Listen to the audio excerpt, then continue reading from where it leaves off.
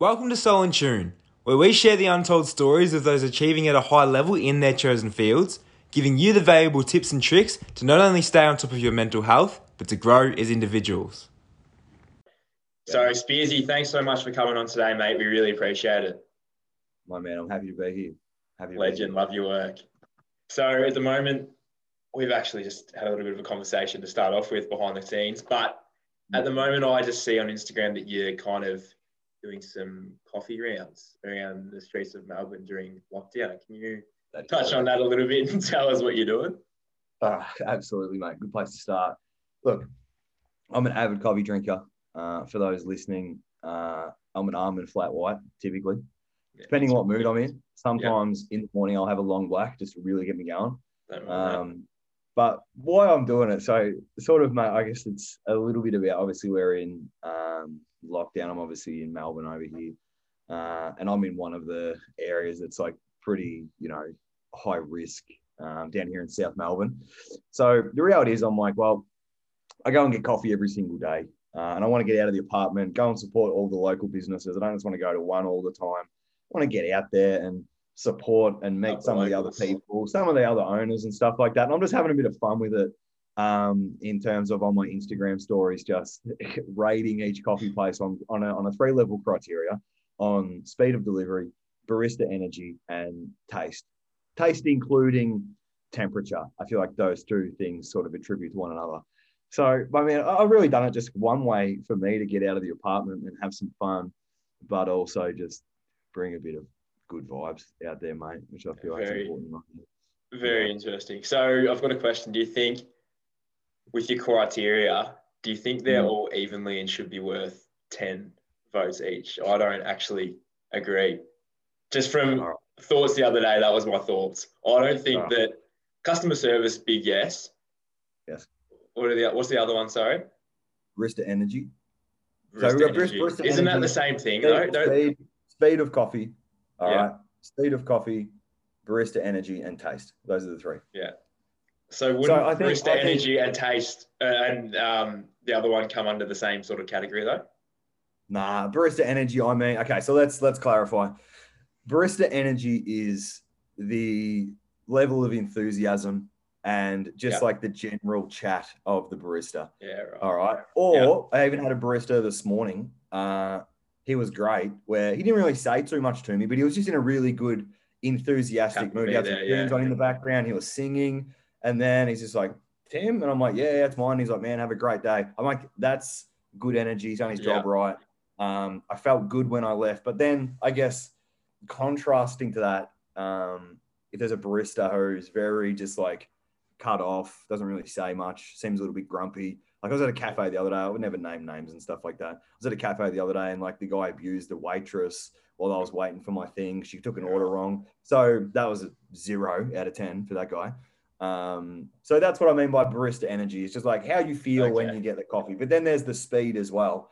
Like, do you go in and out or is there a massive wait? They're still worth 10 points each compared to the taste. I feel like taste should be higher on the rating scale. There should be like barista energy 6 or 5, and then the speed 5, and then it's a total of 20. Maybe just some restructuring. Maybe you could do one around Ballarat. All right, I might do one too. I'm just shutting down y'all. You can do the sequel. I'll give it a go. Or the squeakle. I'd say it would be the squeakle, not the sequel. That's good, mate. Good stuff, mate. I love that. It's awesome. It's really a different take on things and something to lighten up. It's lighting up my day looking at your reviews. So yeah, I think it'd make people happy, which is awesome. Appreciate it.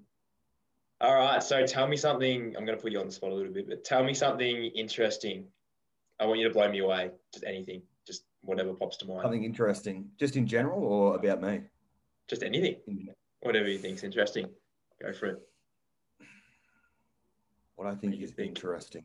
I think it's interesting right now to see the dynamic. Because obviously I live down here in the city. For those who don't know, obviously you know me well enough to know that I live down here in the city. I've lived here for about 4 or 5 years. Something interesting that I see is the new dynamic of how restaurants, cafes as such, or just businesses are starting to adapt, and all businesses for that matter.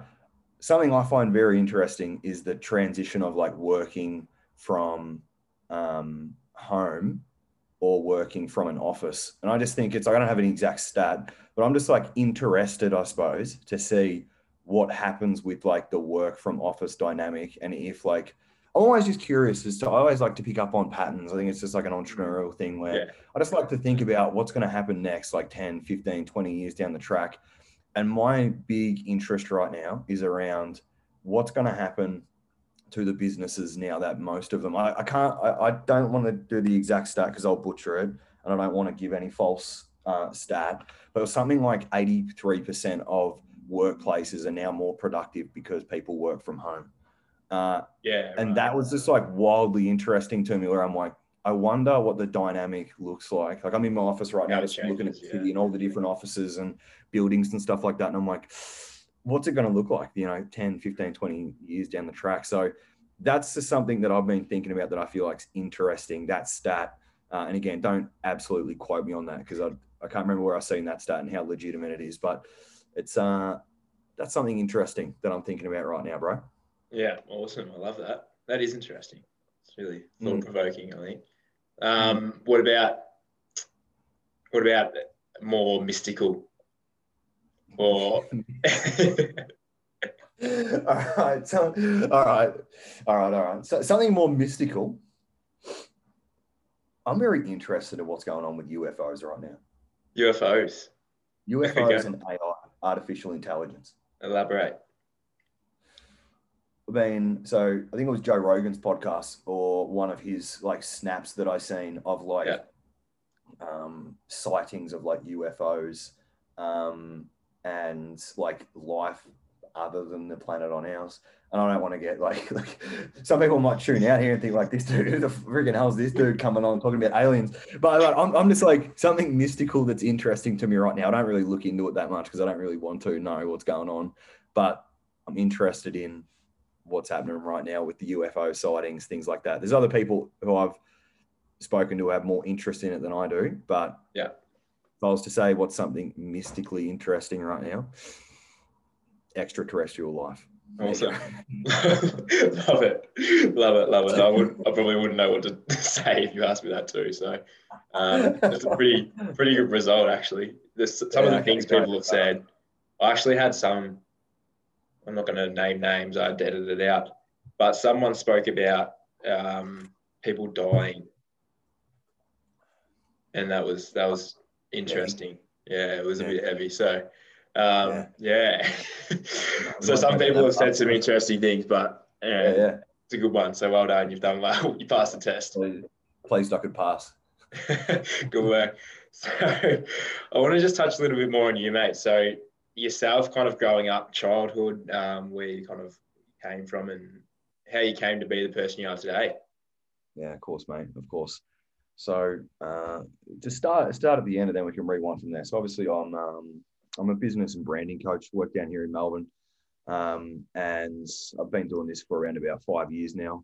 Hasn't always been like this for me, like heavily into personal development now. I'm into spirituality and do a lot of meditating and just like look after myself at a deep level. As I said, it hasn't always been like that for me. If we rewind, basically the start of my story. So I grew up in a little town called Colac, which is a very small little town. At the time, I think I had about maybe like 10,000 people when I was there now. It might have grown a little bit now, but I was born, raised in Colac. And mate, really like throughout primary school, I was just a little nerd. Like I didn't really concentrate in school too much. I was like Pokemon, Yu-Gi-Oh, football. Didn't have much focus in school to the point where like, I remember it was like my third or fourth grade teacher wanted to keep me down and stuff like that because I was just like, wasn't learning at the capacity of what I guess the normality was at that stage. And she actually said to me, this is what my mum told me. I can't remember it, but this is what my mum told me. She said that your fourth grade teacher said that if Tim put as much time into his schoolwork as he did his football, he might make it somewhere one day. So mate, that paints a fair picture. Like I was just heavily into like football, sport, other things apart from school, I guess. There's pros and cons to that. I didn't really, learn too much going throughout school, and I was sort of always behind with the things that I did. So naturally, that made me, even just subconsciously think that, maybe I'm dumb, maybe I'm an idiot, maybe I can't learn properly, maybe I can't read properly, all these different things that came up. And my man, it sort of just like sent me on this sort of spiral where I was just playing football then, and I just focused all my energy on the football. So we probably have a lot in common, bro, where, I focused heavily on football. But I was very, very fortunate, my man, to have a very caring family. Like I'm very grateful for my mum and dad, and they were always there throughout the school period and stuff like that, and supportive. I played a lot of golf when I was younger. Played at a state level, played for Victoria. Used to play all around Victoria and stuff like that. Handicap was 2 for those that are interested. But my man, so basically, like, I was just heavily invested in sport throughout my, especially primary school and leading into, 7, 8, and 9 years of a secondary school. But my man, just sort of transitioned from there. Like, as I said, it hasn't always been like this for me. It actually got very rough for some time. I know you know this part about me, but it's interesting for the listeners to know this as well. Really, in school, I had no interest apart from football. Now and I was playing state level football. I was in the Geelong Falcons at that stage. It was in the tryout phase. I wasn't actually playing any games. It was more just that first year. And something actually happened in school that actually got me suspended indefinitely. That was in year 11. And it was really like a turning point, my man, where the football team that I was on actually kicked me off because they heard about what happened at school, and then I couldn't get back on. So, my man, I spent my whole, primary school, secondary school life just playing football in the hopes of, playing AFL. And it seemed like that day that I got suspended indefinitely, got kicked off the team, that it just got ripped away. And looking back, look, at the time, I thought it was the worst thing that could ever happen to me. In hindsight, it was probably one of the best things that could happen to me. But it did take a few years to get to the place where it did work out for me. Really, when that happened, I went on a downward spiral, found something called alcohol that led to something called drugs. And then it sort of just really unfolded from there, my man, where for 2 or 3 years, closer to 3, 2.5, 3 years, where I was just a bit of a blur. That was from when I was around about 17 and a half to 21. Even you could say probably 22 was when I really pulled my head in. But, it was a dark place. I was very depressed. I was suppressing all my emotions, really just trying to escape the fact that I thought I'd lost everything by externally just validating myself with drugs, alcohol. I was in a very toxic kind of environment. But my man, it all sort of changed when, unfortunately, had a good friend and a family friend that I grew up with overdose and die at the age of 23 or something like that. And that was the thing, my man. Like, I can still remember it to the day. I got the message from my friend saying, dude, like, this has happened. It literally gives me shivers still talking about it now. It was a very small town, Collects of small towns. It affected most. It was a friend group that I was very, very close with. It was really that day forward, my man, where I'm like, I need to fucking change. Like, and this is the thing, like I said, I have like very, very supportive family at the time who were telling me, like, Tim, like, you've got to stop, like, something's going to happen. Like, at the time I was playing no football. I'd been dropped from like the local senior team. I was playing reserves, and then I just stopped playing altogether. So it was that, my man. I had people around me telling me that I needed to stop, and I should do this, and I should do that, and I should definitely stop doing that. But I just couldn't listen. I just didn't want to know about it. And I just sort of kept on telling myself that it was all going to be all good. And it was really that happened, my man, when he lost his life, that, it was really the time when I thought, I need to fucking change. Something needs to happen. So it was from that place, my man, where I started to make different decisions. I sort of got into a different environment, started to hang around some different people, really just cut myself off from all the I guess, the chance of going out, drinking and stuff like that. For a period, I didn't really drink for like a 12-month period. And obviously didn't take any drugs and stuff like that. Sort of finished in a relationship that I was in. So I was sort of like at 23-ish years old. It was like a really big restart. I'm 29 now. It was like a really big restart. And I thought, now I just need to build the whole foundation back up. So it was that, my man. And then really from that place forward, I just made a commitment to say, I'm going to live my life, and I still live by this to this day, of just having a fucking crack at everything and literally just leaving no stone unturned. It's my biggest fear, my man, to let you know a big secret. I've got 2 fears. Sharks. All right. And 2 is getting to like 50, 60 years old with fucking regret. Like it's scary, like literally scares the shit out of me, man. It's what drives me every single day. So it was that point forward, my man. I started making better decisions, started hanging around different people. I started to really consume knowledge through YouTube, mentors, paid for a few courses and stuff like that around personal development. I started to read a book per week. I was just like fully engaged in learning. Got back into playing football. And then that's when I just really committed to playing football, got back in the gym, started to look after myself. And then sort of long story short, got invited onto a VFL list. It was North Ballarat Roosters at the time. Obviously, I don't play in the VFL anymore. But it was that really taught me, my man. And I know this is a long-winded answer to your question, but it was really that taught me, like, you know, I went from really deep depths that I wouldn't wish upon anyone, of just fucking in a really bad place, to making one decision and just setting one intention to say, I'm going to change and I'm going to make some different shit happen and I'm going to get after my dreams. I didn't even know what they were at the time, but I thought I'm just going to go and take action to see what happens. Went from that to get onto a VFL list, at the semi-professional list. I thought, like, it was the thing that made me realize, my man, that like anything's possible. And don't get me wrong, I wasn't the best VFL footballer. I played 7 or 8 games or something like that. Like, it wasn't a blowaway thing, but it was really the principle behind it, my man, of like, I just made a commitment, did the right things to get myself in alignment with that. And then it happened.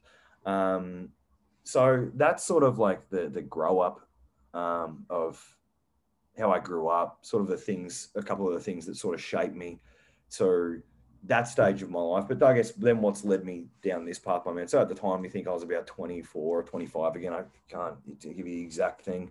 Around that time when I got into the VFL list, and I actually quit a job where I was working in a factory for like 7 years as just a way to pay bills and stuff like that, when I was sort of, you know, off the rails, if you will.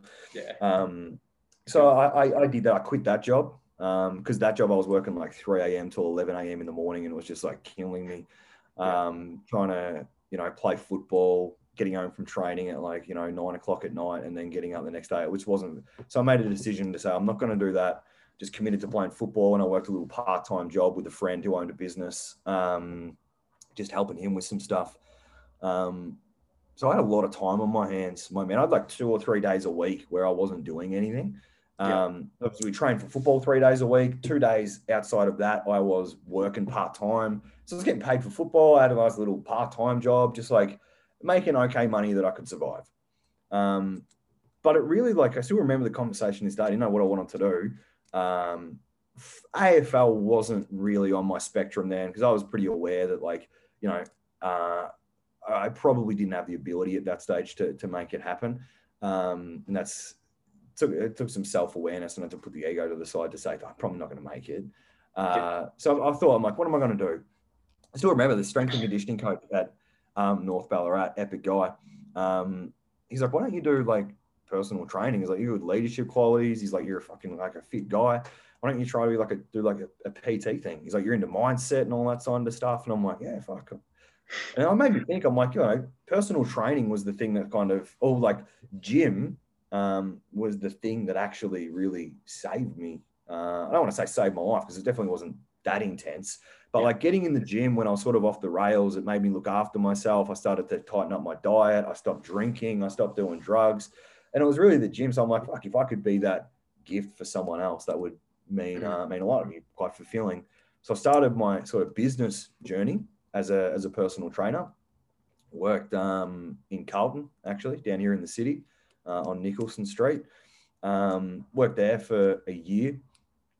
Built that business, you know, really successfully. Met some really great people. Had a mentor at the time in business who was teaching me a lot of things. And then I transitioned that PT business into an online business. Just forecasting. I was like, I don't really see myself working in the gym forever. So I'm going to go online. I built that online business with a lot of mistakes and a lot of money, that outlaid that didn't get me anywhere. But then, I sort of just kept building that business, sort of pivoted a few things, did a lot of stuff around mindset, started doing events and stuff like that. And then grew that successfully. And then that sort of led me on the path of teaching other people to do it. After when I was building the business, a lot of people were reaching out saying, how have you done this? Can you help me with this? And it sort of sparked an idea to say maybe I could turn this into a thing.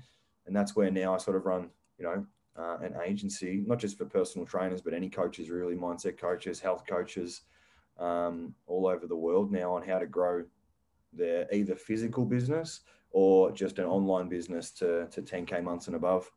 So, that's a good overview, I guess, of where it started and where it is now. I've still got a long way to go, and there's still big ambitions and big goals of what's happening. And there's been plenty of learnings and fucking mistakes, to say the least, throughout that time. But I'm very grateful that I'm here. Yeah, awesome. Smashed it, mate. Good stuff. I think you touched on a really important point early in that little debrief about how you had to actually see something happen for you to make the changes. It wasn't just you waking up one morning and being like, I've got to do this, this, and this, or you had people telling you that you should be making changes, but until something actually happened to your mate, you didn't actually realise. So I think we're all guilty of that. Like, a lot of us do it where we just go through the motions and we hear the same thing over and over and over again. You might read a book, you might listen to a podcast, and you hear the same sort of stuff of how to get to the high levels you want to get to. But until you actually knuckle down and do it, or you go through something that makes you push out of that comfort zone, it's not going to happen. Sure. So, very good point, my man. Very good point. I think that's a really big point from what you spoke about. I think as well, how did you get yourself out of those dark stages at other times when there wasn't an external thing that we just spoke about? Like, how did you do that for yourself when you kind of delved? Because I'm sure you would have delved back into kind of the rough patches along the way, and even when you were doing well, you would have fallen back into it a little bit. How did you kind of manage that? Of course. And it's a good question, my man, for the sense that, throughout life, you'll continually fall into those dark stages. Still to this day, I still have shit days. Still to this day, especially with lockdown and stuff like that, man. Like, it is hard and it is tough. And it's a good point to bring up. Like, you don't want to just wait until something significant happens until you pull yourself out of that hard stage or dark stage, whatever you want to call it.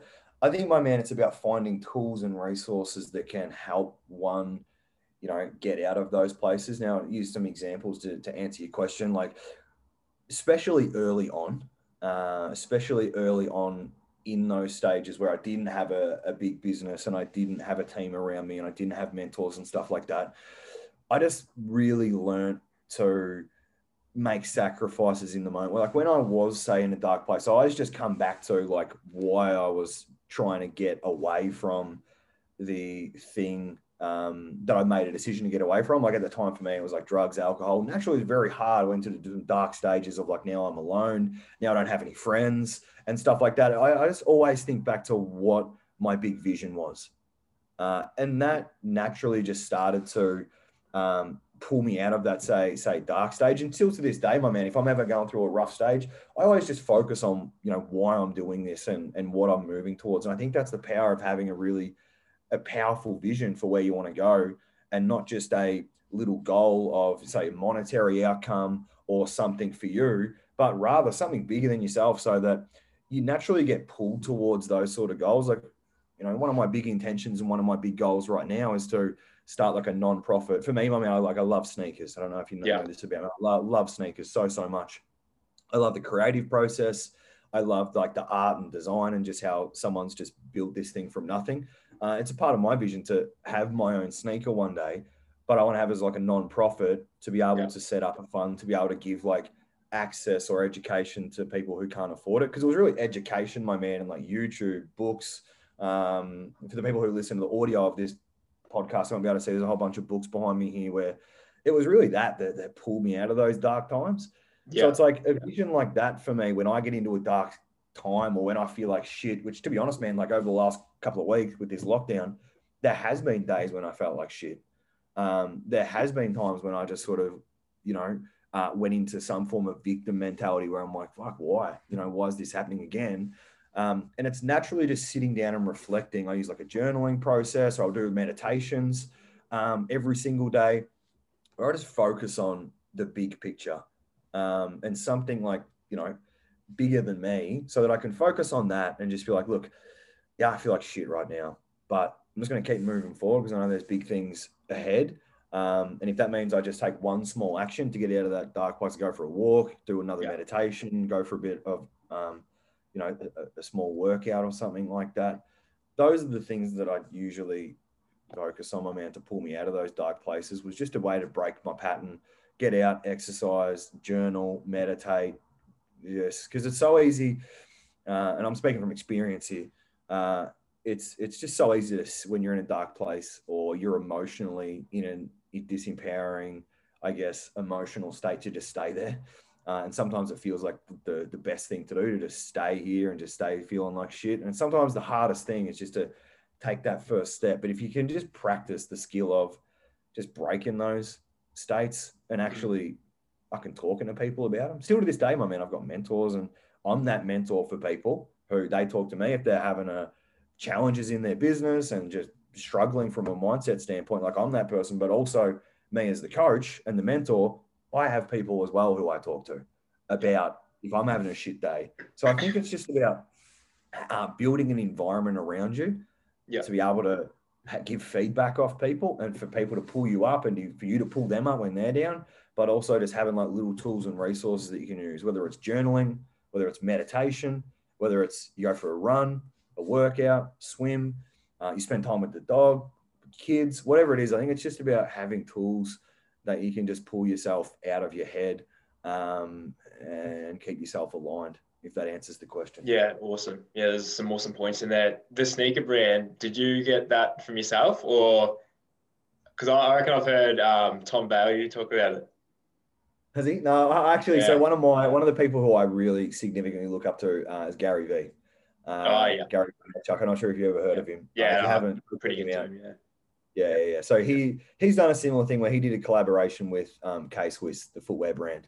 Where he designed his own sneaker. So it was really that kind of sparked. But really, I've loved sneakers since the day I can remember. Even Dad always used to tell me, he's like, "Do you have to have so many sneakers?" Like every time Dad would take me down the street, I have to get a pair of sneakers, or I have to look at shoes and stuff like that. So it's just I haven't really. It was really like Gary Vee who sparked the idea that maybe I could create my own. I love that one day. But because I've heard it. Do you know Tom Bailey? Yeah, I do. Yeah. So he speaks about it as well. So I think he actually speaks about having, with your goals, you have like a normal goal, which is the one you want to strive for and you want like seriously to get to, and then you have like a fun goal.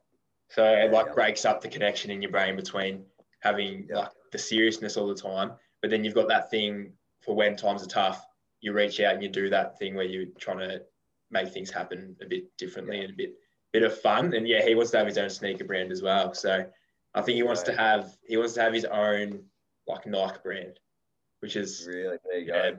Big call. So, but I love that idea. It's awesome. Yeah. Thanks for sharing, man. It looks like we've got some competition with the sneaker brand then, eh? You guys will be clashing. I might be down a few pegs than those big boys, but I've got a lot of ground to make up. But look, we'll see how we go. Maybe you can put a proposition forward or something. There you go. Leave it with me. Try and see if that helps. That's hilarious. All right. So moving on from that, what else were we going to talk about? There's another point there that I wanted to touch on that you spoke about. I'm sure it'll come up again soon. But anyway, I wanted to touch on pain and pleasure. So the separation between pain and pleasure and how that kind of influences us in everyday life. It's a broad-ended question, but no, it's a good one. It's a good one. I enjoy talking about it. Obviously, as humans, we're driven by two emotions, and those are them, pain and pleasure. really I can use a live example of how these two things dictate how we make decisions and how they affect our everyday decisions in life. If you think about my story, if we rewind, and I use myself as an example just because I can speak truthfully about it. Really, if you think back on my story of like at the time when I got cut from the football team, right? And I felt like my whole world had just been ripped apart. All right. Because that was the one thing I was focusing on. I was in a lot of pain. All right. Emotionally, I was beating myself up. I was just in a significant amount of pain, right? I opted for the short-term pleasure of drugs and alcohol that was going to rip me away from pain for a very, very short time. All right. And this is just where the dynamic is very, very dangerous. Like most people, and especially me at that stage, will focus on short-term pleasure and it will result in long-term pain. Okay. For me at the time, I was in pain. The way that I was dealing with it was very short-term pleasure, going out of a night, drugs, alcohol to try and suppress it. But then 2 or 3 days later, when that was over, all right, it was pain again. Yeah. All right. It was pain again. So I was opting for the short-term pleasure of a quick release, and it was ending me in long-term pain. Now, if the paradigm just shifts a little bit and you opt for short-term pain, all right, typically you'll end up with long-term pleasure. So really looking back on it, I didn't know this at the time, but looking back on it, I opted for the short-term pain when my friend lost his life. It was very painful, but I made the conscious decision to say, I'm just going to suck it up for a bit here. I'm going to really just fucking get into it. It's going to take me sacrificing a whole bunch of things, just like walking through this stuff, trying to get through it in the trenches to get myself back on track. And that took a lot of pain. Like it was a painful experience, but it's led me to the path of long-term pleasure. Yeah. All right. So I think like that's an example of like, it's the same as the gym, my man. Like if someone is out of shape, they are opting for the short-term pleasure of eating shitty foods, not going to the gym, watching Netflix over going to the gym, because that's the thing that gives them a little bit of pleasure in the moment. Yeah. But it will end them in long-term pain because health risks, they'll feel shit about themselves. So it's that, my man, where it's like gym is not too much different. Business is not too much different. A lot of it is dictated on if you just really suck it up and just take the short-term pain for a very short amount of time, go to the gym, smash out a session. It will take a little bit, but they'll end you in the long-term pleasure. And I think as well with that, my man, like you learn to love the things that suck sometimes. Like going to the gym, like the gym to me now it's like my oasis. Like I love it. Like right now I've ruptured my ACL, so I can't train as hard as I usually do. And it's affected me. Like I don't show up as much. I don't have as much energy as much because I'm not training as much. You know, it's weird to say, but it's like, it's true. You'll learn to love the things that give you that short-term pain. It's the same when a business, I'm coaching someone who's running a business and they hate sales. If we can just work through the short-term pain of learning sales, helping them get them over their own limiting beliefs, their own little weird feeling about sales, it's going to take some pain, but it'll end them in long-term pleasure of mastering sales and growing their business. So it's applicable to everything. And those are a couple of examples that I could use to sort of reinforce that.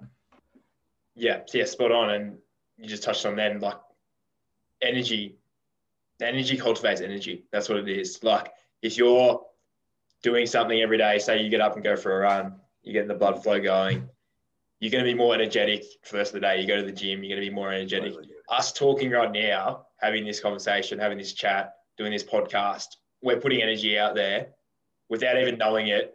We're going to finish this podcast and like, we're going to be like, what's next? What do we do? What do we do? Because we've already put energy into something else and it just becomes a flow and effect.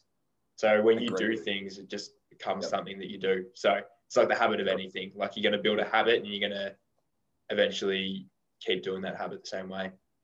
So true, man. It's about momentum. Like, I feel like it's just like, and again, momentum's applicable to everything as well. Yep. Like momentum in business is important. Momentum in the gym is important. As you know, my man, as a good footballer, if you've got momentum, you're training well, you're going to the gym, your diet's on point, everything's starting to interconnect, you start to play well. And the momentum of all of those things just keep on going. Yep. It's like a snowball.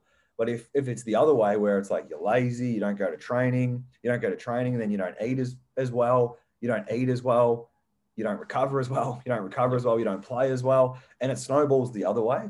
So it's like just like a few conscious decisions each day can give you heaps of, as you said, my man, it's a great point, can give you more energy, and it also gives you momentum.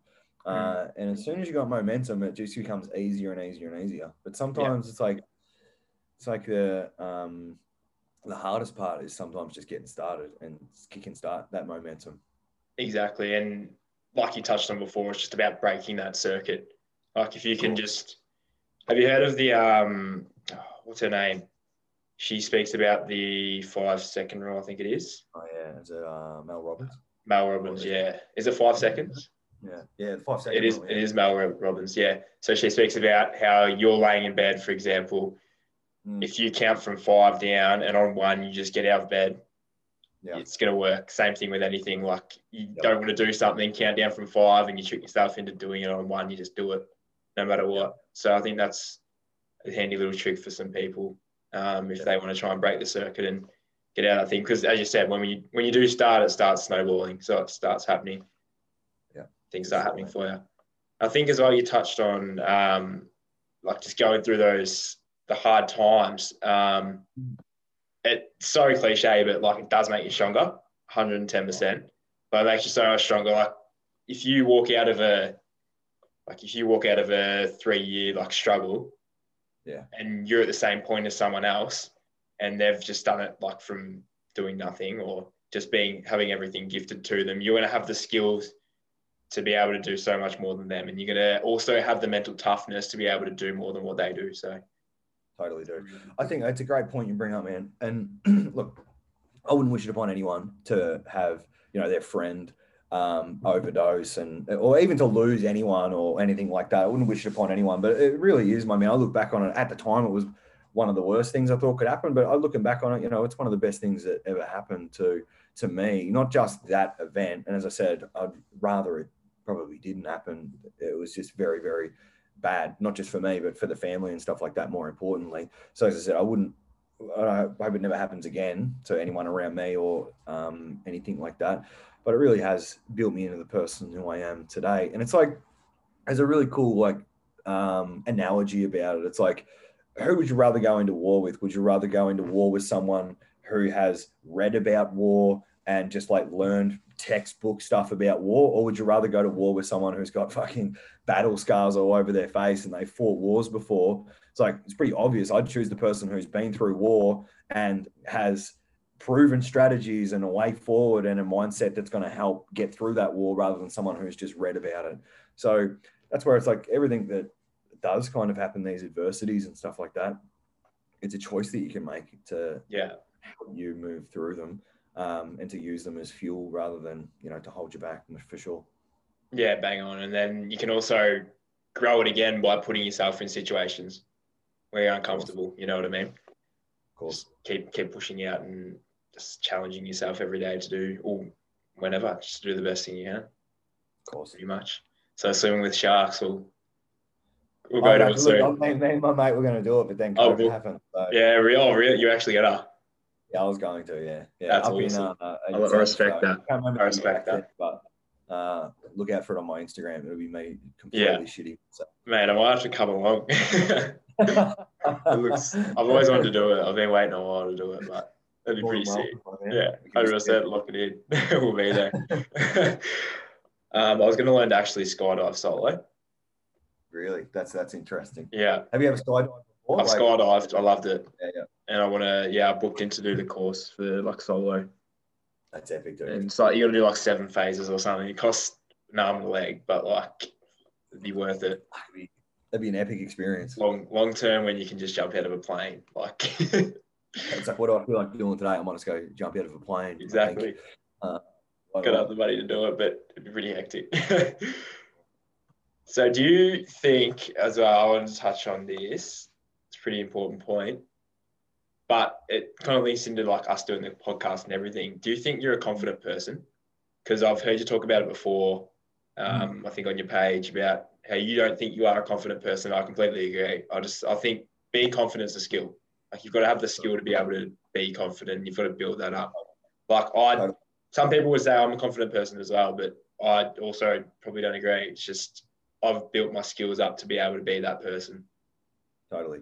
I would say, like, to answer the question, yeah, I do think I'm like a confident person in different scenarios. But the reality is that no one's born confident. Like my man, like in school, like the teachers were trying to keep me down because I couldn't learn and like couldn't communicate properly and stuff like that.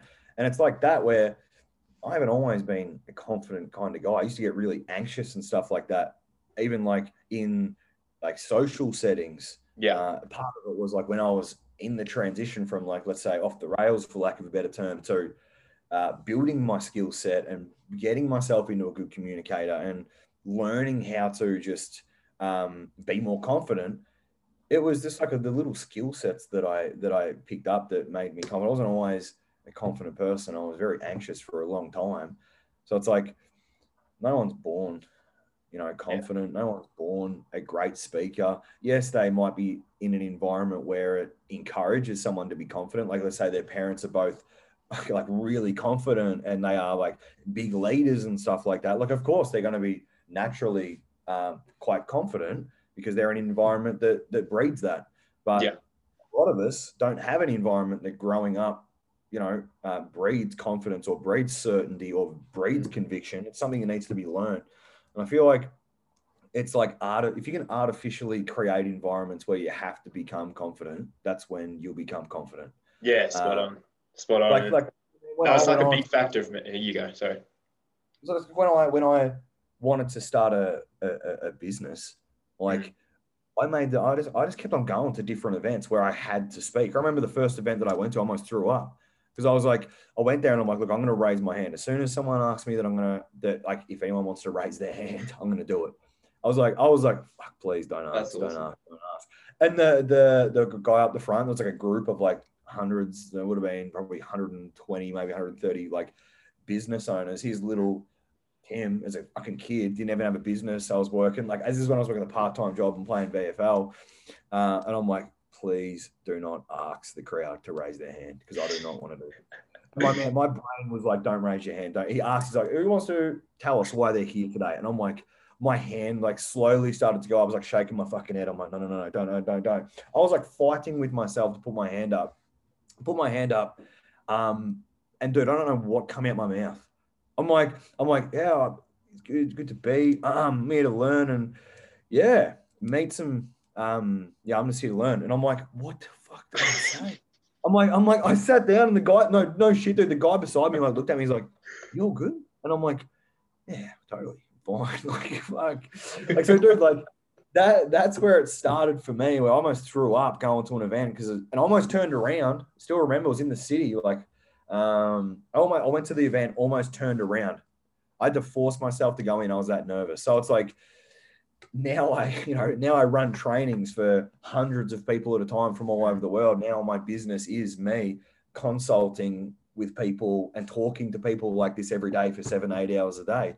It's like it hasn't started here. This is like the end product that's still growing, by the way. That's still growing every single day with how confident I am, my level of communication and stuff like that. I'm always open to be continually upskilling, but it's like, fuck, man, no matter where you start, you can become confident. You just got to artificially create environments like that, which I'm sure you have to get here, right? Yeah, that's what I was going to touch on as well. Like, even me doing this is for that. Like, obviously, there's a lot of reasons behind doing the podcast, but it is part of the reason to actually grow my confidence because I know that by doing it, like you press, like I'll still get nervous sometimes. Like I'll get people on and I'm just like, you ready for it? But you get that what's it called, the accept or decline thing up the top of the Zoom, and you're like, oh, here they are. I'm going to do it. Got decline them. I'm stuffed. You press accept, and there you go. You're talking. It's like, oh, we're on. Like, you got to do it. And then you finish, and you're like, what are you even doing? It's not even anything. Like, it's nothing. But yeah, you still get that feeling. Yeah, it's a funny one. But yeah, like you definitely just got to cultivate it. And as we said before, just putting yourself out of your comfort zone. Actually being aware of the things around you and the opportunities to do that as well, to actually put yourself out of your comfort zone is a big thing. Like just becoming aware of it, I think is massive. But yeah, just the more you do it, the better you're going to be.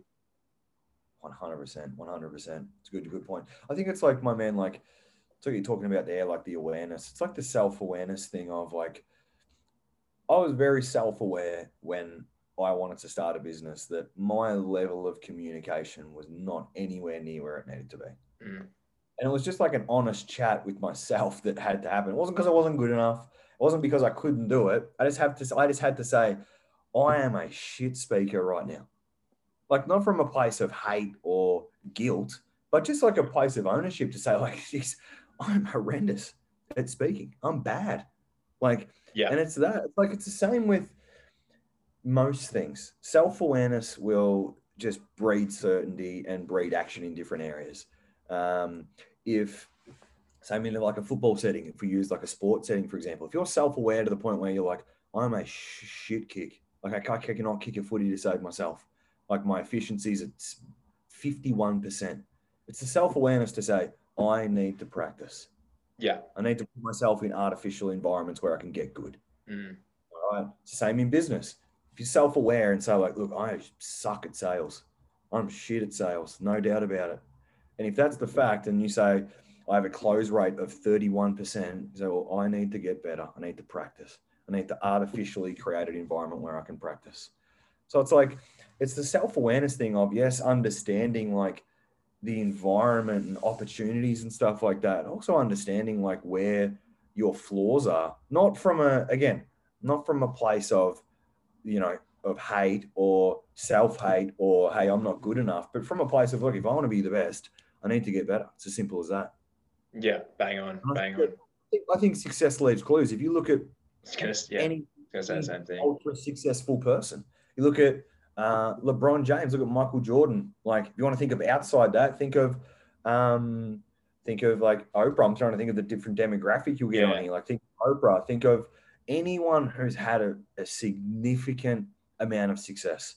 They will practice what they do every single day, and they probably didn't start the way that they are. Mm. They have built themselves into that person by being very self-aware, to practice, to get good.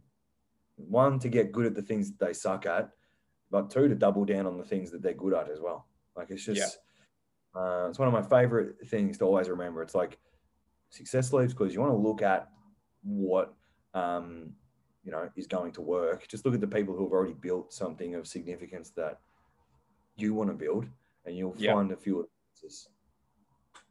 Yeah, that's it. Exactly. I was literally going to say exactly the same quote, like 2 seconds after you said it. But yeah, success leaves clues. So, but it's actually, as all these quotes, like, we can say them and we can do them, but till we actually put them into action, they're not much, True. The empty suitcase. I've heard you speak about when, I don't know where it was, but I have it noted here. I forgot I actually put that in, but the empty suitcase. So, well, tell me about it, and then, share what it is, because I've forgotten. So, and the empty suitcase is a sort of a process that I was, it's something that you can do in the term of clearing your mind. And that's really what emptying the suitcase kind of means. It's really like a journaling process that I don't do it as much anymore. But at the time, that was probably 6 or 7 months ago that I was talking about that. It's still a process that I still, teach, and I still get my clients and stuff to do it sometimes. But if you're really, the process is of like emptying the suitcase. If you imagine the analogy of every single day that you get up, right, you have an empty suitcase. All right. And throughout the whole day, every single little thing that happens is as if you're filling up that suitcase. Someone might maybe cuts you off in traffic. Maybe someone around you says something you don't agree with. Maybe someone triggers you. It goes into the suitcase, goes into the suitcase, goes into the suitcase. Something happens at work, goes into the suitcase. Something happens at home, goes into the suitcase. Something doesn't go your way, fills the suitcase. Now, the big reason as to why a lot of people feel overwhelmed, stressed, and really just in their head or cloudy every single day is because if you think of the analogy, if you get home and there's just like this full suitcase full of all the shit that's happened throughout the day, typically what most will try and do is just like slip that suitcase underneath the bed to suppress everything that's happened and then get up the next day and try and go again. All right, and get up with this full suitcase again still, and then that day happens to try and fill it with more shit. By the time the end of the week, it's just like, you can't fit any more shit in. And if it's metaphorical for the mind and how the brain works, like if you're hanging on to every single thing that happens throughout the week and you're thinking about them, like it's going to be pretty stressful.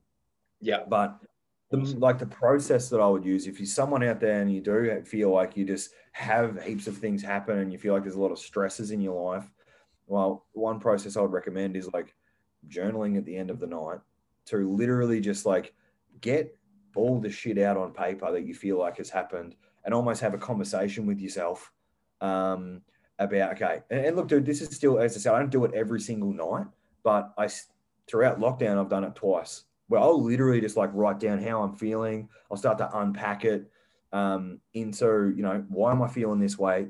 What's inside my realm of control? How can I change this? If I can't change it, well, why am I worrying about it? And if I can change it, well, how can I? What are the action steps?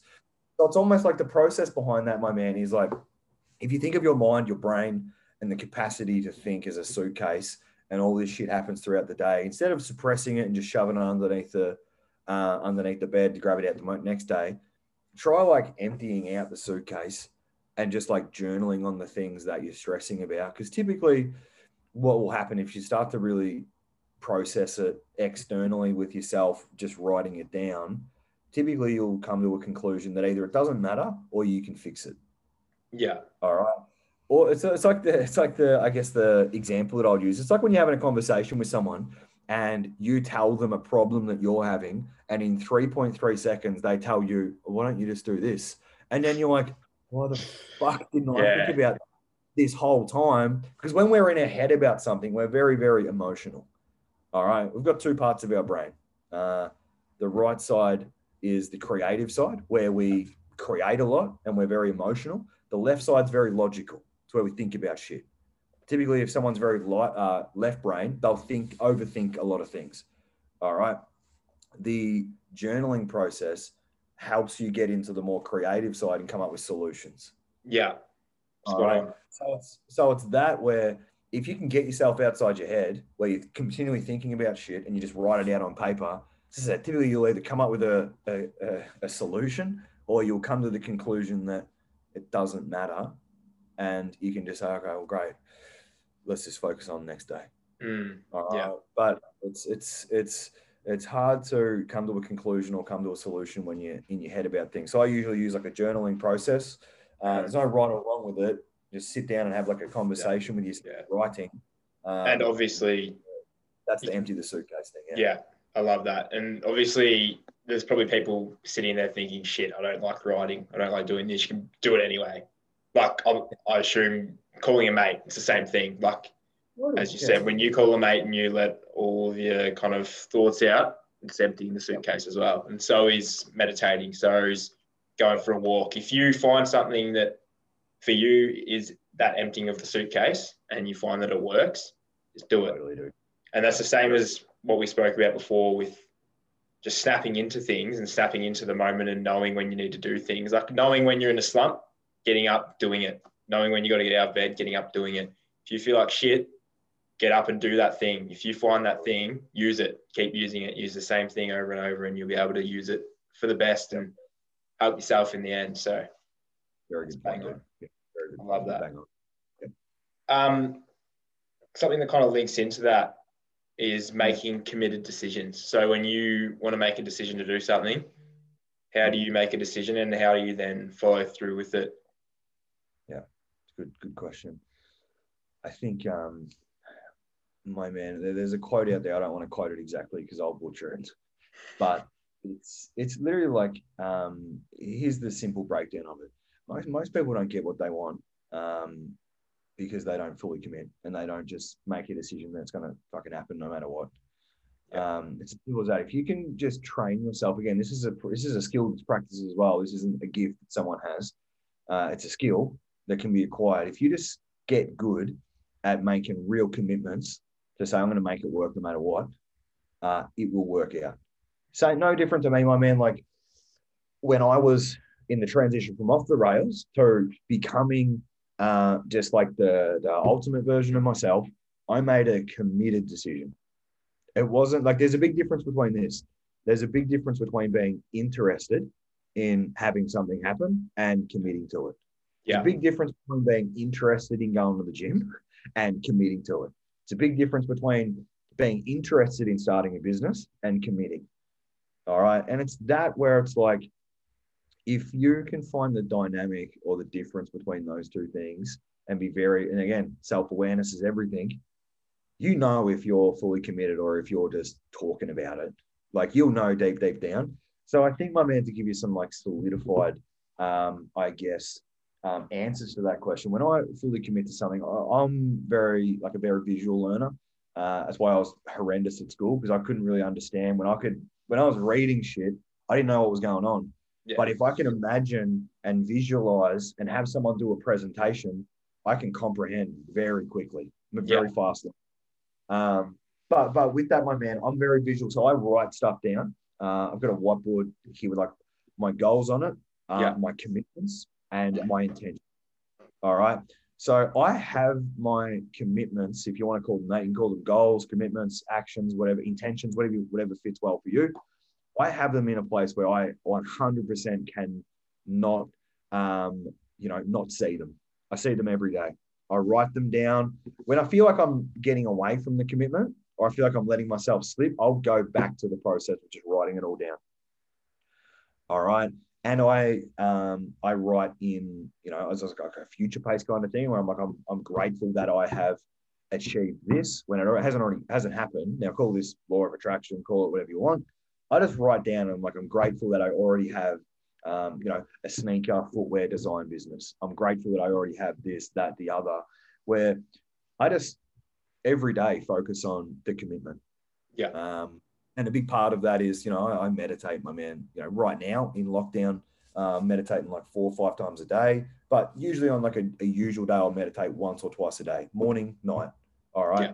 And I use those to reflect on my commitments, so that every time I wake up, focus on my commitments. All right. Every time I go to sleep, I'm at least thinking about or visualizing, thinking about my commitments. So that's how I would really, my man, that's how I do it anyway, to answer your question. Yeah. If I make a commitment to something and how I execute on it, I focus on it every day. Yeah. And I, again, self-awareness, my man, like I'm just very aware now, and I've trained myself, by the way. I haven't always been like this. Yep. I don't let myself slip much, meaning that I don't really, long story short, if I know I'm not showing up in the way that I could, I just own it and be like, dude, this is shocking. It's all talk. All right. And I'll come up with a plan on how to start to take more action. All right. So I think it's set the commitment, focus on it every single day, and be very careful with how much you talk about it and how much action you take. All right. Because there's a big difference between those two things. So what you said before about, success leaves clues. It's true. But if you don't action it, nothing's going to happen. Yeah, exactly. Spot on. Yep. And then even in that, like when we're in a shit time and we're in a slump sort of like thing, how do we get out of that? In terms of getting your goals or getting like if you commit to something. To commit to something, when you're in a slump. I think this is the power of having at least one person. An environment's great, but if you can have someone in your environment who's already walked the path and already done the thing that you want to do, that's the biggest weapon that I feel like you can have in your life. If you want to achieve something really, really profound, or maybe even not, maybe it's something that, maybe it's really profound to you, but it's not something of massive, massive achievement, whatever it is, any form of achievement. Let's just say, honestly, if you want to get in the best shape of your life, all right, find someone who's already done it and ask them if you can ask them some questions, get some info on how they did it. If you want to grow a business, if you want to make $1 million, go find someone who's made $1 million and ask them, hey, can you mentor me? Now, probably just don't ask that. But say, look, I'll do this for you. All I expect for you is you to teach me everything you know. All right. Because if you make a committed decision and you don't have to reinvent the wheel, but instead you see all of the sort of action steps that you need to take. The moment you get off park, you can just go back to the person who's already done it and be like, dude, what the fuck? Like, I feel like I'm struggling right now. I feel like I'm stuck. They'll be like, great, I felt that way 3 million times throughout my journey. Yeah. All right. So here's what to do. So I think, my man, it's about create an environment where if you have a committed decision, try and find someone who's already done it and suck as much out of it as you can. Yeah. And when you're down, don't think that you're on your own, or that you're feeling down because you're not worthy of that thing or you're not cut out for it. Just think that everyone goes through their challenges. Everyone goes through a tough time. So find someone who's been through it, and then you can bounce ideas off them. Yeah. That's the best advice I could give for that scenario. Yeah. Yeah. Bang on. I think you nailed the head on the head.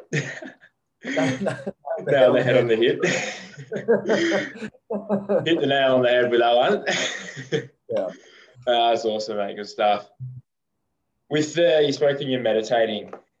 What sort of stuff do you do with your meditation practice? And when did you start doing that as well? Like, was it something that obviously it wasn't something you've always done, because sure, years ago you weren't doing it, but why did you start doing it? What sort of stuff do you do as well?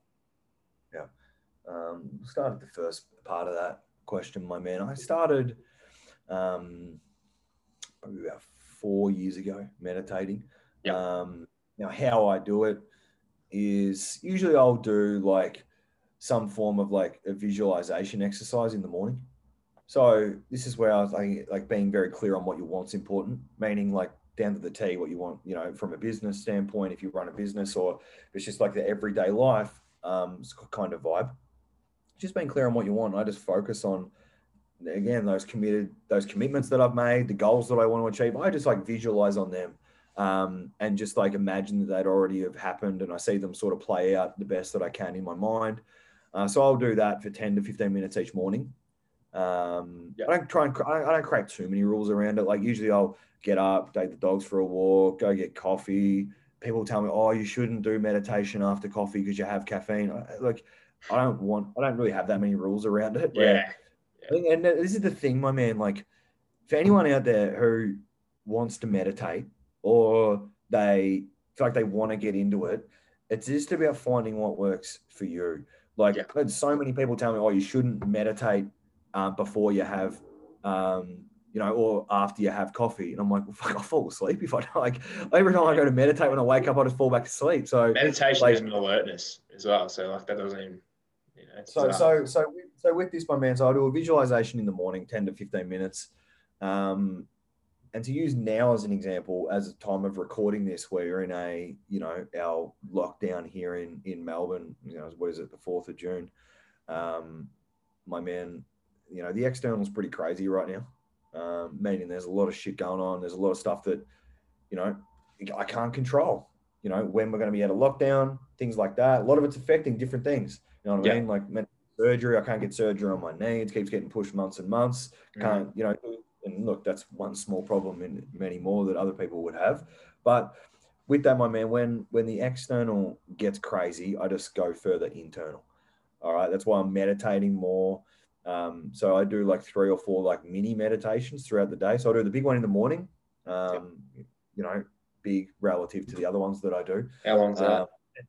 So I'll do 10 to 15 minutes in the morning, and then I'll do like 5 to 7 minutes throughout the, three times a day. Yeah. And then when I feel like I'm just like pulled to do it, I'll do one at night. And look, the ones throughout the day, they're more just like breathing. Yeah. Like not really like visualizing or anything body like scan that. or something like that. Yeah. Entering. Yeah. I use like a mantra. So it's called a Vedic meditation, where you focus on like a mantra. I've actually heard of that. Yeah. Yeah. That's the one that, again, that's works best for me. The one. Yeah. If I focus on my breath, I usually do that one at night, but I feel like throughout the day, I'm a lot more in a different vibration and a different brainwave. So it's harder for me to slow down. So the thing of me like saying something over and over again in my mind, not out loud, But just like over, that's the one that works best for me. And then the one at night where I am more chilled. I finished up on all my calls. I do relax a lot more. I just do the breath work. So again, my man, that's the practice that works for me. I don't like to create too many rules because then I get stressed if I don't hit it, and then it just sort of defeats the purpose. Yeah. But I have a standard for myself that I do at least one every day. Yeah. As I said, right now I've got a bit more time on my hands here in lockdown. So as I said, when it gets pretty crazy external, I just go further internal just to keep calm. Yeah. Yeah. Yeah. Awesome. Awesome.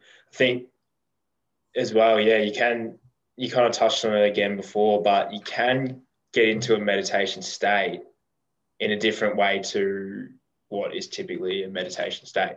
So, or a meditative state, I should say.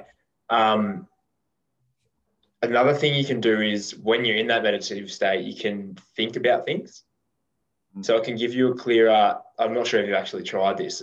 It's kind of like something I play around with, but you can think about things and your ideas and your thoughts get clearer and they become clearer than what they were before the meditation. So we all talk about meditation being that thing where you come away from your thoughts and you bring yourself to your center or to you. I kind of sometimes play around with, if I have a thought and I'm in that meditation state, I just go with it. And that thought goes into other thoughts, but I'm clear on the thought because I'm in that state and I'm in that headspace. So I just keep going with it. And that's actually a really good one as well that I've kind of used. It's a bit different and a bit quirky, but you can use that one sometimes. I'll have to give it a crack. Yeah, definitely try it. That's what we're talking about, my man, isn't it? Just like find them what works for you. I feel like swimming for me is very meditative. Like I like when I'm swimming, running, like a lot of good or like creative ideas come to me. So it's like it's just about man. Like I'm the same. Like, many different things. It's putting thought into it. Like when you are swimming, it's breath work. You know what I mean? Like you're doing breath work. Where did I hear it? I heard it somewhere. But there was a guy, I don't know, I can't actually remember what it was, but let's call him Gary or whatever, John. But yeah, he used to swim, and who was it? But he used to go for a swim like once a day. I think he was like a neuroscientist or something. Yeah. And he had like awesome ideas when he was swimming. So what he started doing was he took a notepad with him while he was swimming.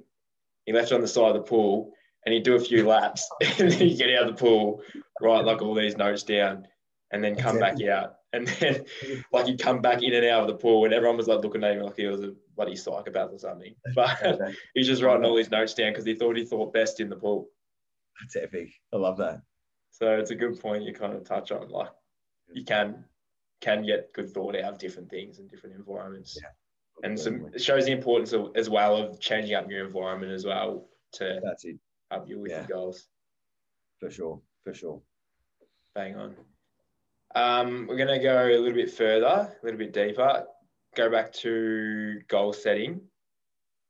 How do we set goals? What's the best way for you personally to set goals and how can other people set goals? I know before you've talked about the soccer analogy. Yeah. Can you just touch on all those things a little bit further? Elaborate. So the soccer analogy is obviously majority of people know soccer, but if you don't know soccer, there's I don't know exactly how many players there are on a field, but there's two teams kicking a ball around. All right. Now, if you think about what they're out there for, their intention on the field is to kick the goal. Now, if you think of this from a goal setting perspective, if you're someone who doesn't have goals, really it's like you're a soccer player going out on the field and there's no goals up either end. Now, everyone's going to be running around out on the field thinking, well, what the fuck are we doing? What are we out here for? Who's winning? No one knows because there's no goals. All right. And it's like the game will end and they will be no better off from when they started to when they finished because they've just mindlessly kicked the ball around all day. And some of them probably wouldn't have even tried because they're like, well, there's no point. We're supposed to stand here. What are we kicking the ball around for? So it's that where it's like life is very much the same. If you don't have goals, if you think about the soccer field and the 90 minutes plus overtime that they go out there to kick a ball around, the day is essentially, you're going out in the day, you've got 24 hours or, obviously you sleep. Let's say you've got 16 hours to go out there and try and achieve a goal. If you don't have a goal, you're going to be going out there mindlessly, unsure of whether you're moving forward or whether you're moving backwards. Typically, if you're not moving forwards, you're moving backwards anyway. Yeah. So it's like if you think about that of, if you don't have goals, you're really a pawn or a part of someone else's. Yeah. All right. Meaning that someone's going to use you for their goal. Meaning that if you're in a workplace, and this is all good. If you're aware of it and you're like, look, my goal is to help this person grow a business because I want to climb the ladder and become CEO. Great. It's fucking epic. But you've got to have that intention, because if you don't, you'll go out every single day and think about, you'll get home and think, was that a successful day? Like, what happened? Am I moving towards my goals or not? Like, yeah, that's the analogy that I'll use, my man, because as soon as you put a goal in place, you know if you're moving forward, or you know if you're taking the right action steps, or you're connected with the right people to get there. But if you don't know what your goals are, you just continually go out every single day, mindlessly thinking, am I doing the right things to move forward or not? And that can be a quite stressful place. So that's like the analogy that I would use. I mean, that's why it's important to have some form of vision. So to transition into the answer to the other part of that question, my man, like, how do you set goals? It really, you got to start with the end in mind. Meaning you need to have a very clear vision for where you want to go. It's no different as a business owner comes to me. And if I don't know where they want to go, let's just say, look, I want to grow a business. Okay. It's very vague. I don't know what that means. And if I try and set goals with that, those goals might not align with what they actually want. Yeah, bang on. Yeah. All right. So you got to get as specific as possible. There's the SMART goal setting system that gets spoken about a lot. Like different letters of SMART stand for a different acronym of, say a word. S is specific, M is measurable, A is attainable, R is realistic, T is time-based. Yeah. So those are the things you want to tick off. How specific is the goal? If someone wants to grow a business, it's like, okay, well, how much do you want to grow the business? How much money do you want to make? Well, I want to make $10,000 a month. Okay, great. It's measurable, it's specific. Then you can set goals towards that. So it's about starting with the end in mind and then reverse engineering that. So before you set a goal, think about what the goal is actually going to achieve and why you want to get there. Because if you don't start with the end in mind, you might be setting goals that are unrealistic, that you don't even know is going to move you towards the right thing. You could be ticking off goals. The way that there's a good like little metaphor for it. It's like before you climb the ladder, make sure the ladder's leaning against the right wall. Yeah. It's the same with before you set goals, make sure you're setting goals based on where you want to go. Because if you get to the top of the ladder or achieve all your goals and you get to the wrong place, well, it's a long way back down. Yeah. Yeah. I did hear someone speak about something similar the other day about just your compass. And you would have heard this on too, I think. Just wherever your compass is pointing, I'm not sure where I heard it, but wherever your compass is pointing is the direction you could be going. So you could be putting all the work in the world and doing really well with what you're doing, but your compass is facing north and you're meant to be going south and the destination is south. You're just going to waste your time. You're going to walk all this way north. You're eventually probably going to come to south where you want to be, but you're going to go the whole way around the world and then you're going to hit south. Rather than if you direct your compass in the right direction, you're walking towards south, you get there in 10 days. Yeah, so totally. Good metaphor. Maybe you should just say you come up with these things, bro. You just be like, I should. I did come up. I did come up with the thinking in meditation. So that's my claim to fame. I haven't heard that before. Yeah, that's a good one. That's my claim to fame. Another one, touching on just life and doing the things we want to do. And I think we spoke about it before, how we just need to do it and we need to do it. There's the bitch wolf and the savage wolf. I heard you speak about this on Ollie's potty. And it stood out to me massively because it made me laugh, first of all. I actually had a massive trip. I think I drove to Bright from Geelong. So it was a big trip and just had to listen to something while I was on the way. So I listened to that and it was a good one. So bitch wolf, savage wolf. Do you want to touch on that and what that means? I can totally do. So with that is, first of all, let's say like anything that you want to achieve, right? Let's start with the first part of that question. Is like, when you want to do something in life, all right, you want to achieve something, manifest this, that, the other. There's going to be two voices in your head. All right. I like to call them, one of them's a bitch wolf, the other one's a savage. All right. For lack of a better term. Okay. You can call them whatever you want. But with that is that whenever you get after something, there's going to be one voice who says, dude, you got this. All right. You can do it 100%. Let's go out and crush it. All right. And there'll be another voice who says, bro, who the fuck do you think you are? There's not a chance. No way. People are going to judge us. Who do you think you are? You can't do this. You've been a slow learner. You can't read properly, or you're a bad speaker. Like, what do you think, man? You can't do this. All right. And why I call them like the wolves is that every time you basically really acknowledge one of those voices, or you act on one of those voices, meaning that if the savage one's like, yeah, man, go and do it, crush it, and you say, great, I'm going to go do it, you essentially feed that wolf. All right. But every single time the bitch wolf says, there's no way you can do this. Like, no way. Like, you've never been able to do that. You're like, who do you think you are? Every time you feed that one, either one of them is going to grow in any side. The one that you feed the most is going to be the strongest. All right. So if you continually just like give in to your little bitch wolf, it will get very, very strong. And it'll get louder, and the other one won't even probably talk that much anymore. The other wolf, because it'll just be so suppressed, so weak that it'll just be like, there's no fucking point. It's not going to do it anyway.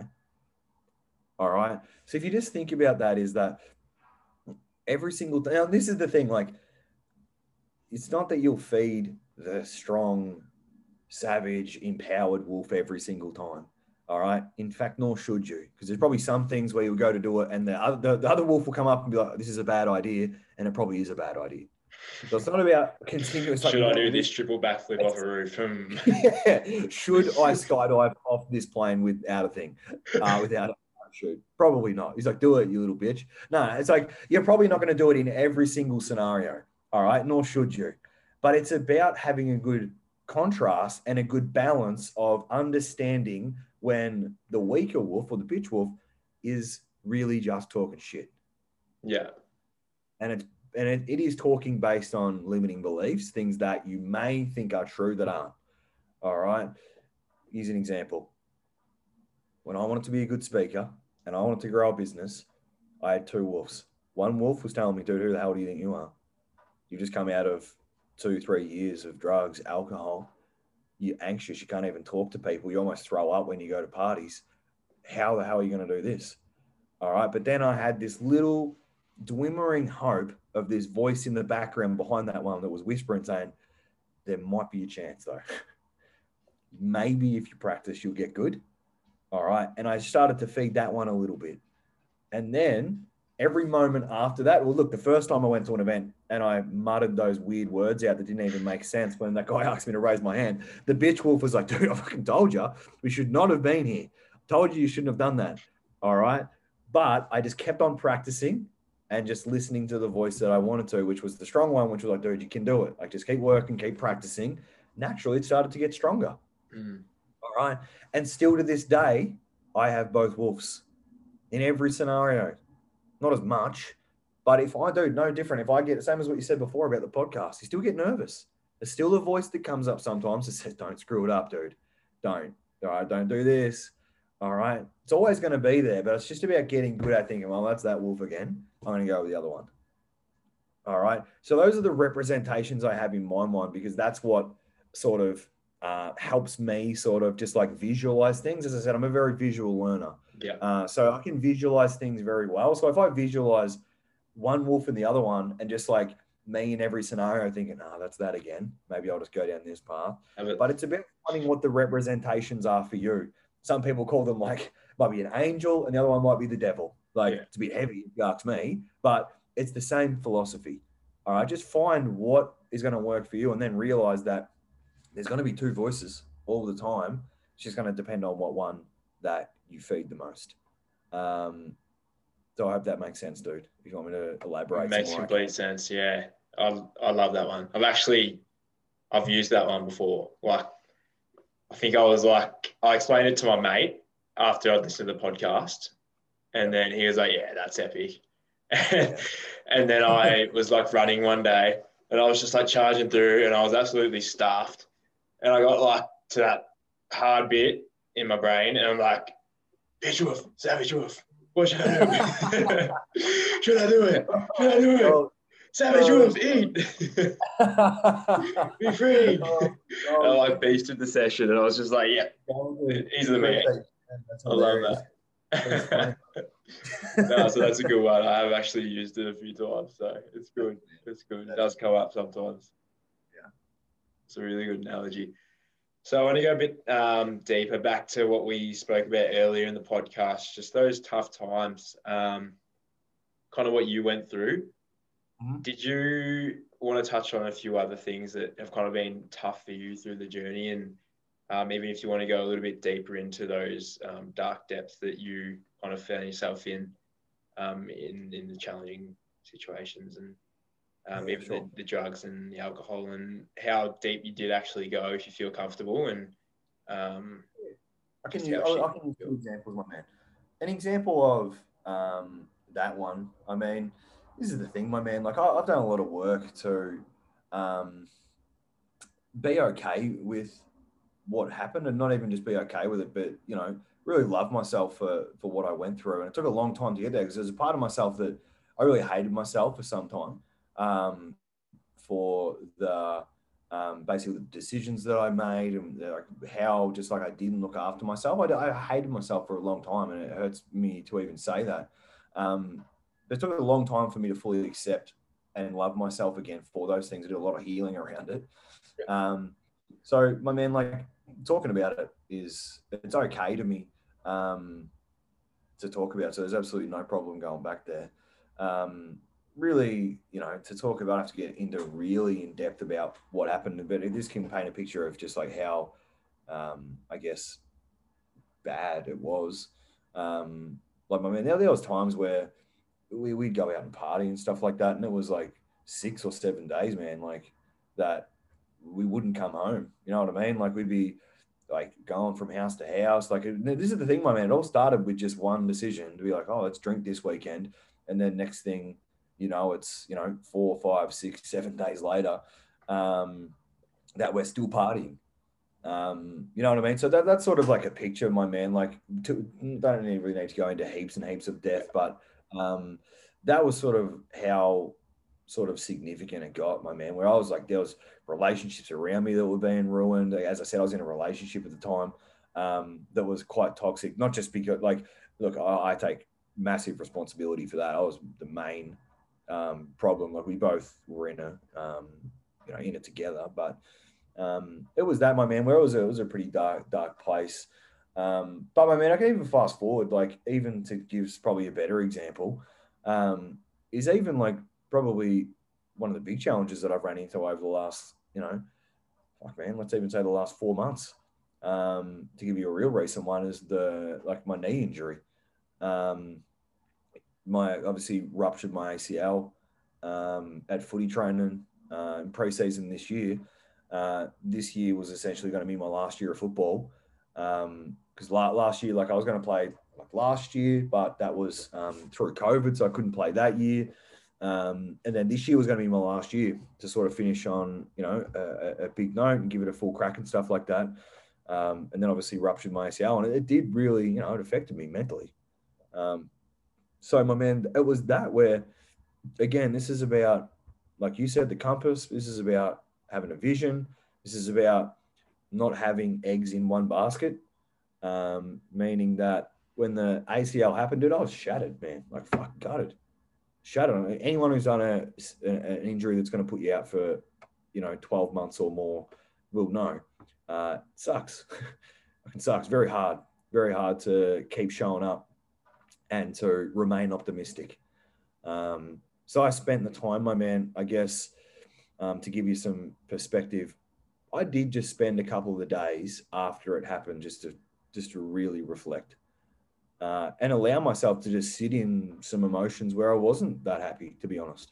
I was just like, I accepted the fact that I feel like shit right now after what had happened, felt like shit. And I just allowed myself to say, I'm just going to feel these emotions. It's not that I'm going to suppress them and say, well, I have to remain optimistic and I have to be happy all the time.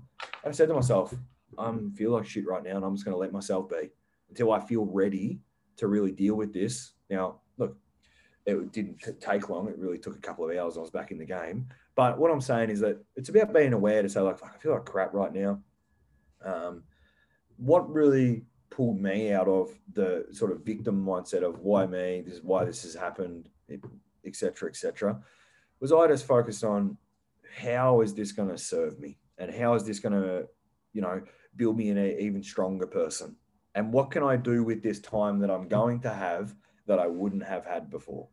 All right. And I just allowed myself to level up through that time.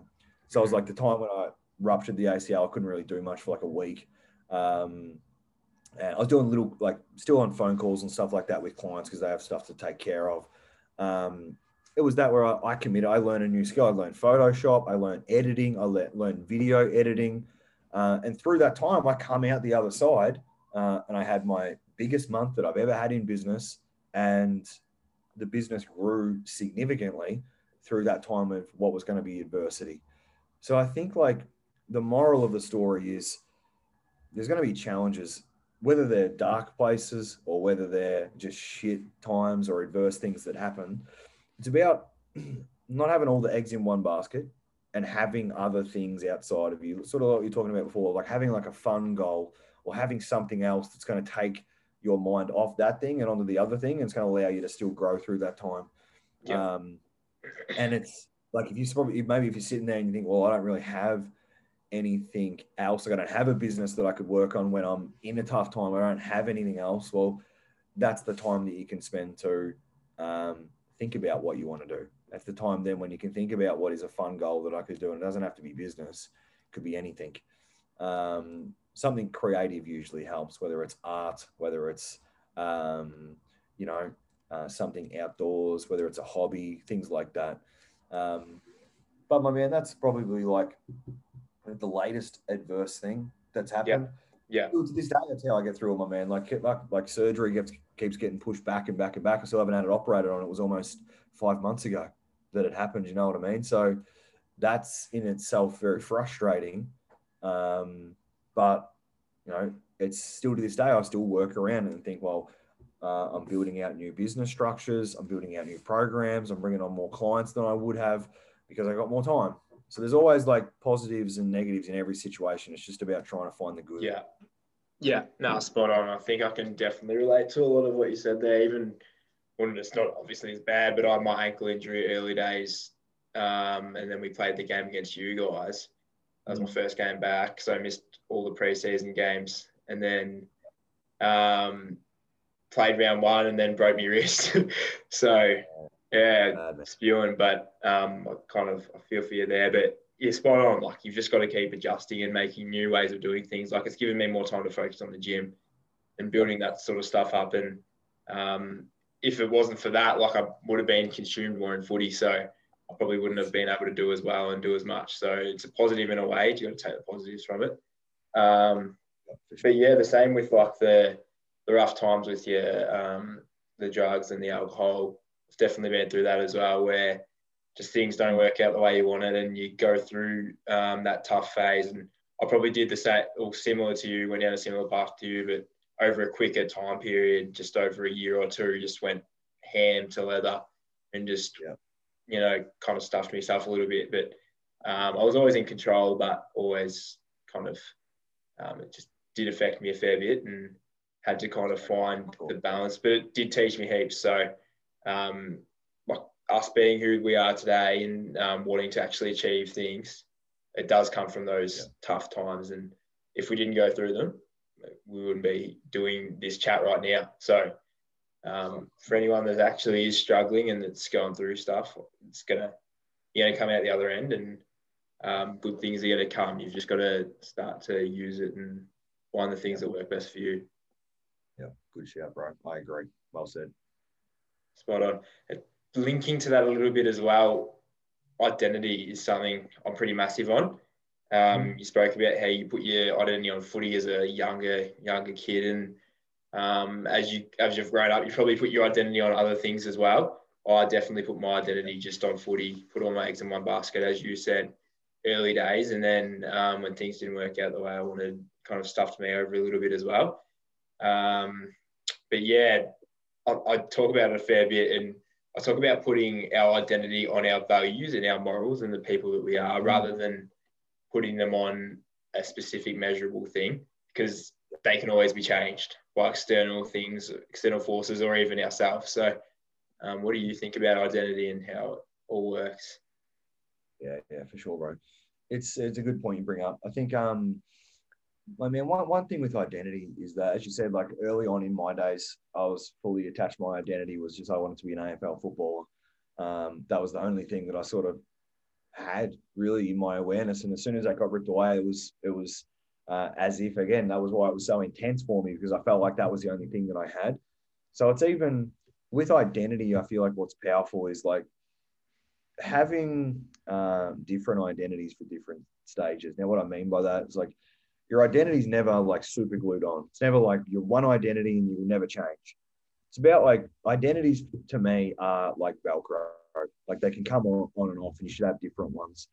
It's the same as my man right now, the identity of us speaking. I'm more of like the entrepreneur business identity. When I'm working with clients, I'm business identity. When I'm working with my team, I have the entrepreneur business owner hat on or identity. But my man, on a Sunday afternoon, I have the identity. I'm pretty lazy, to be honest. Like I'm just sitting there, I'm chilling. And it's that contrast of, and then my man, when I am doing sneakers, like when I'm drawing, when I am researching sneakers, when I'm watching courses, videos and stuff like that, I have like my sneakerhead identity on. And it's about just like being able to switch between these different identities. It's the same as the football as well. Like I have an identity when I'm at football training. I'm like footy team. I don't really talk about business. I don't really talk about sneakers. I'm footy. I'm all in. All right. The difference between early on in my life and now is that when I did my ACL, all right, instead of my identity being completely shut down and shot, really I just took off that identity. I'm like, okay, well, I can't be football Tim right now. I'm just going to stick on the identity of something else a little bit more. So it's about having these different identities so that if something happens, or when you want to take a break from your usual identity of, say, business owner, that's why a lot of entrepreneurs, they burn out a lot. It's because they have to be on all the time. That is where the entrepreneur thing, you sit with someone who has an entrepreneur identity that they're attached to. If you try and watch a movie with them, or you go to a cafe with them, or you try and go for a walk with them, they'll be forever on their phone and just like trying to do shit and trying to work. And that's the only thing they'll talk about. That's where it's just about whatever you're doing, just be 100% there. Yeah, if you're obsessed with it and you love it, it's okay. Of course. Yeah. Of course. If you're like, that's the thing. Like if you're obsessed with it and it's the thing that you're completely attached to, I'm not here to tell you it's the wrong thing to do. So go for it. As long as you're enjoying it, yeah. Exactly. So that's what my thoughts on it, bro, for sure. Spot on. I love that. In life, we all kind of experience opinions and etc. from others and the thoughts of others. How have you kind of combated that in your time, and how would you encourage other people to do the same? Yeah. I've got a good little short answer to this one. All right. My answer is no matter what you do, someone's going to judge you. So you may as well do something that you love. That's like the best way that I could, like, when I transitioned from off the rails to starting a business, I was talking a lot about mindset and stuff like that. And I had a lot of people around me telling me, like, dude, who the fuck do you think you are? Like, why are you doing this? Like, this is ridiculous. It's never going to work out. All right. And then on the same side of that coin, or the same coin, different side, is if I stayed doing drugs and alcohol, I would have had people judge me. So neither way that I went, people would have judged me. So you may as well do the thing that you're most connected to. All right. Right now, I don't hear it at all, but I'm sure there's probably people out there who don't agree with what I do. They probably judge me. So, he's running an online business. It's all bullshit, blah, blah, blah. Same as podcasts. Like, why would you run a podcast? Sure, there's people out there who judge about it, but you do what you love, because if they're going to judge you anyway, you just get it done. Yeah. Right? So I've sort of lived by that philosophy, my man, where I'm like, well, if someone's going to judge me for the things that I do, regardless of what I do, I may as well make sure I'm doing something that I enjoy. Bang on. Yeah, exactly. You can be anything you want to be, but no matter what, someone's going to have an opinion. Someone's going to have. Yeah. Sure. Yeah. Bang on. Not far to go, actually. We've only got 3 more short questions, but these are the ones I kind of asked to everyone. So towards the end, I'm going to chuck them into a little completion and make a few videos from it. So for any, they're not too tricky, so don't get too stressed. You're not expecting some massive explosion, but like it's really just the tricky ones at the start about the mystical, interesting thing. Yeah. So what is X times Y? For anyone wanting to achieve great things, what would you like to say to them? For anyone who is trying to achieve great things, I say fucking massive respect to you and don't give up. I know it's a very cliche thing to say, but anyone who, like, this is the thing, anyone who has a crack, I just fully respect. Like you, my man, doing a podcast, fucking epic. Happy to get on here. For someone who wants to start a candle making business, epic. Yeah. Someone who wants to start, or someone who wants to write a book on how to ride horses, I'm pumped for them. I hope they win.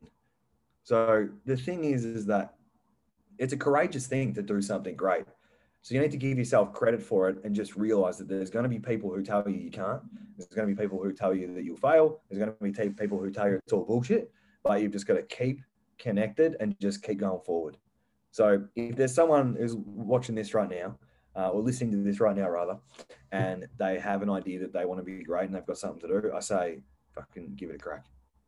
Give it a crack. Give it your best effort, and people will tell you one thing, but you just got to keep pushing forward. It's as simple as that. Love it, mate. Awesome stuff.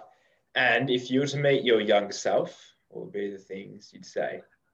Pull your fucking head in. Nah. So if I was to meet myself, if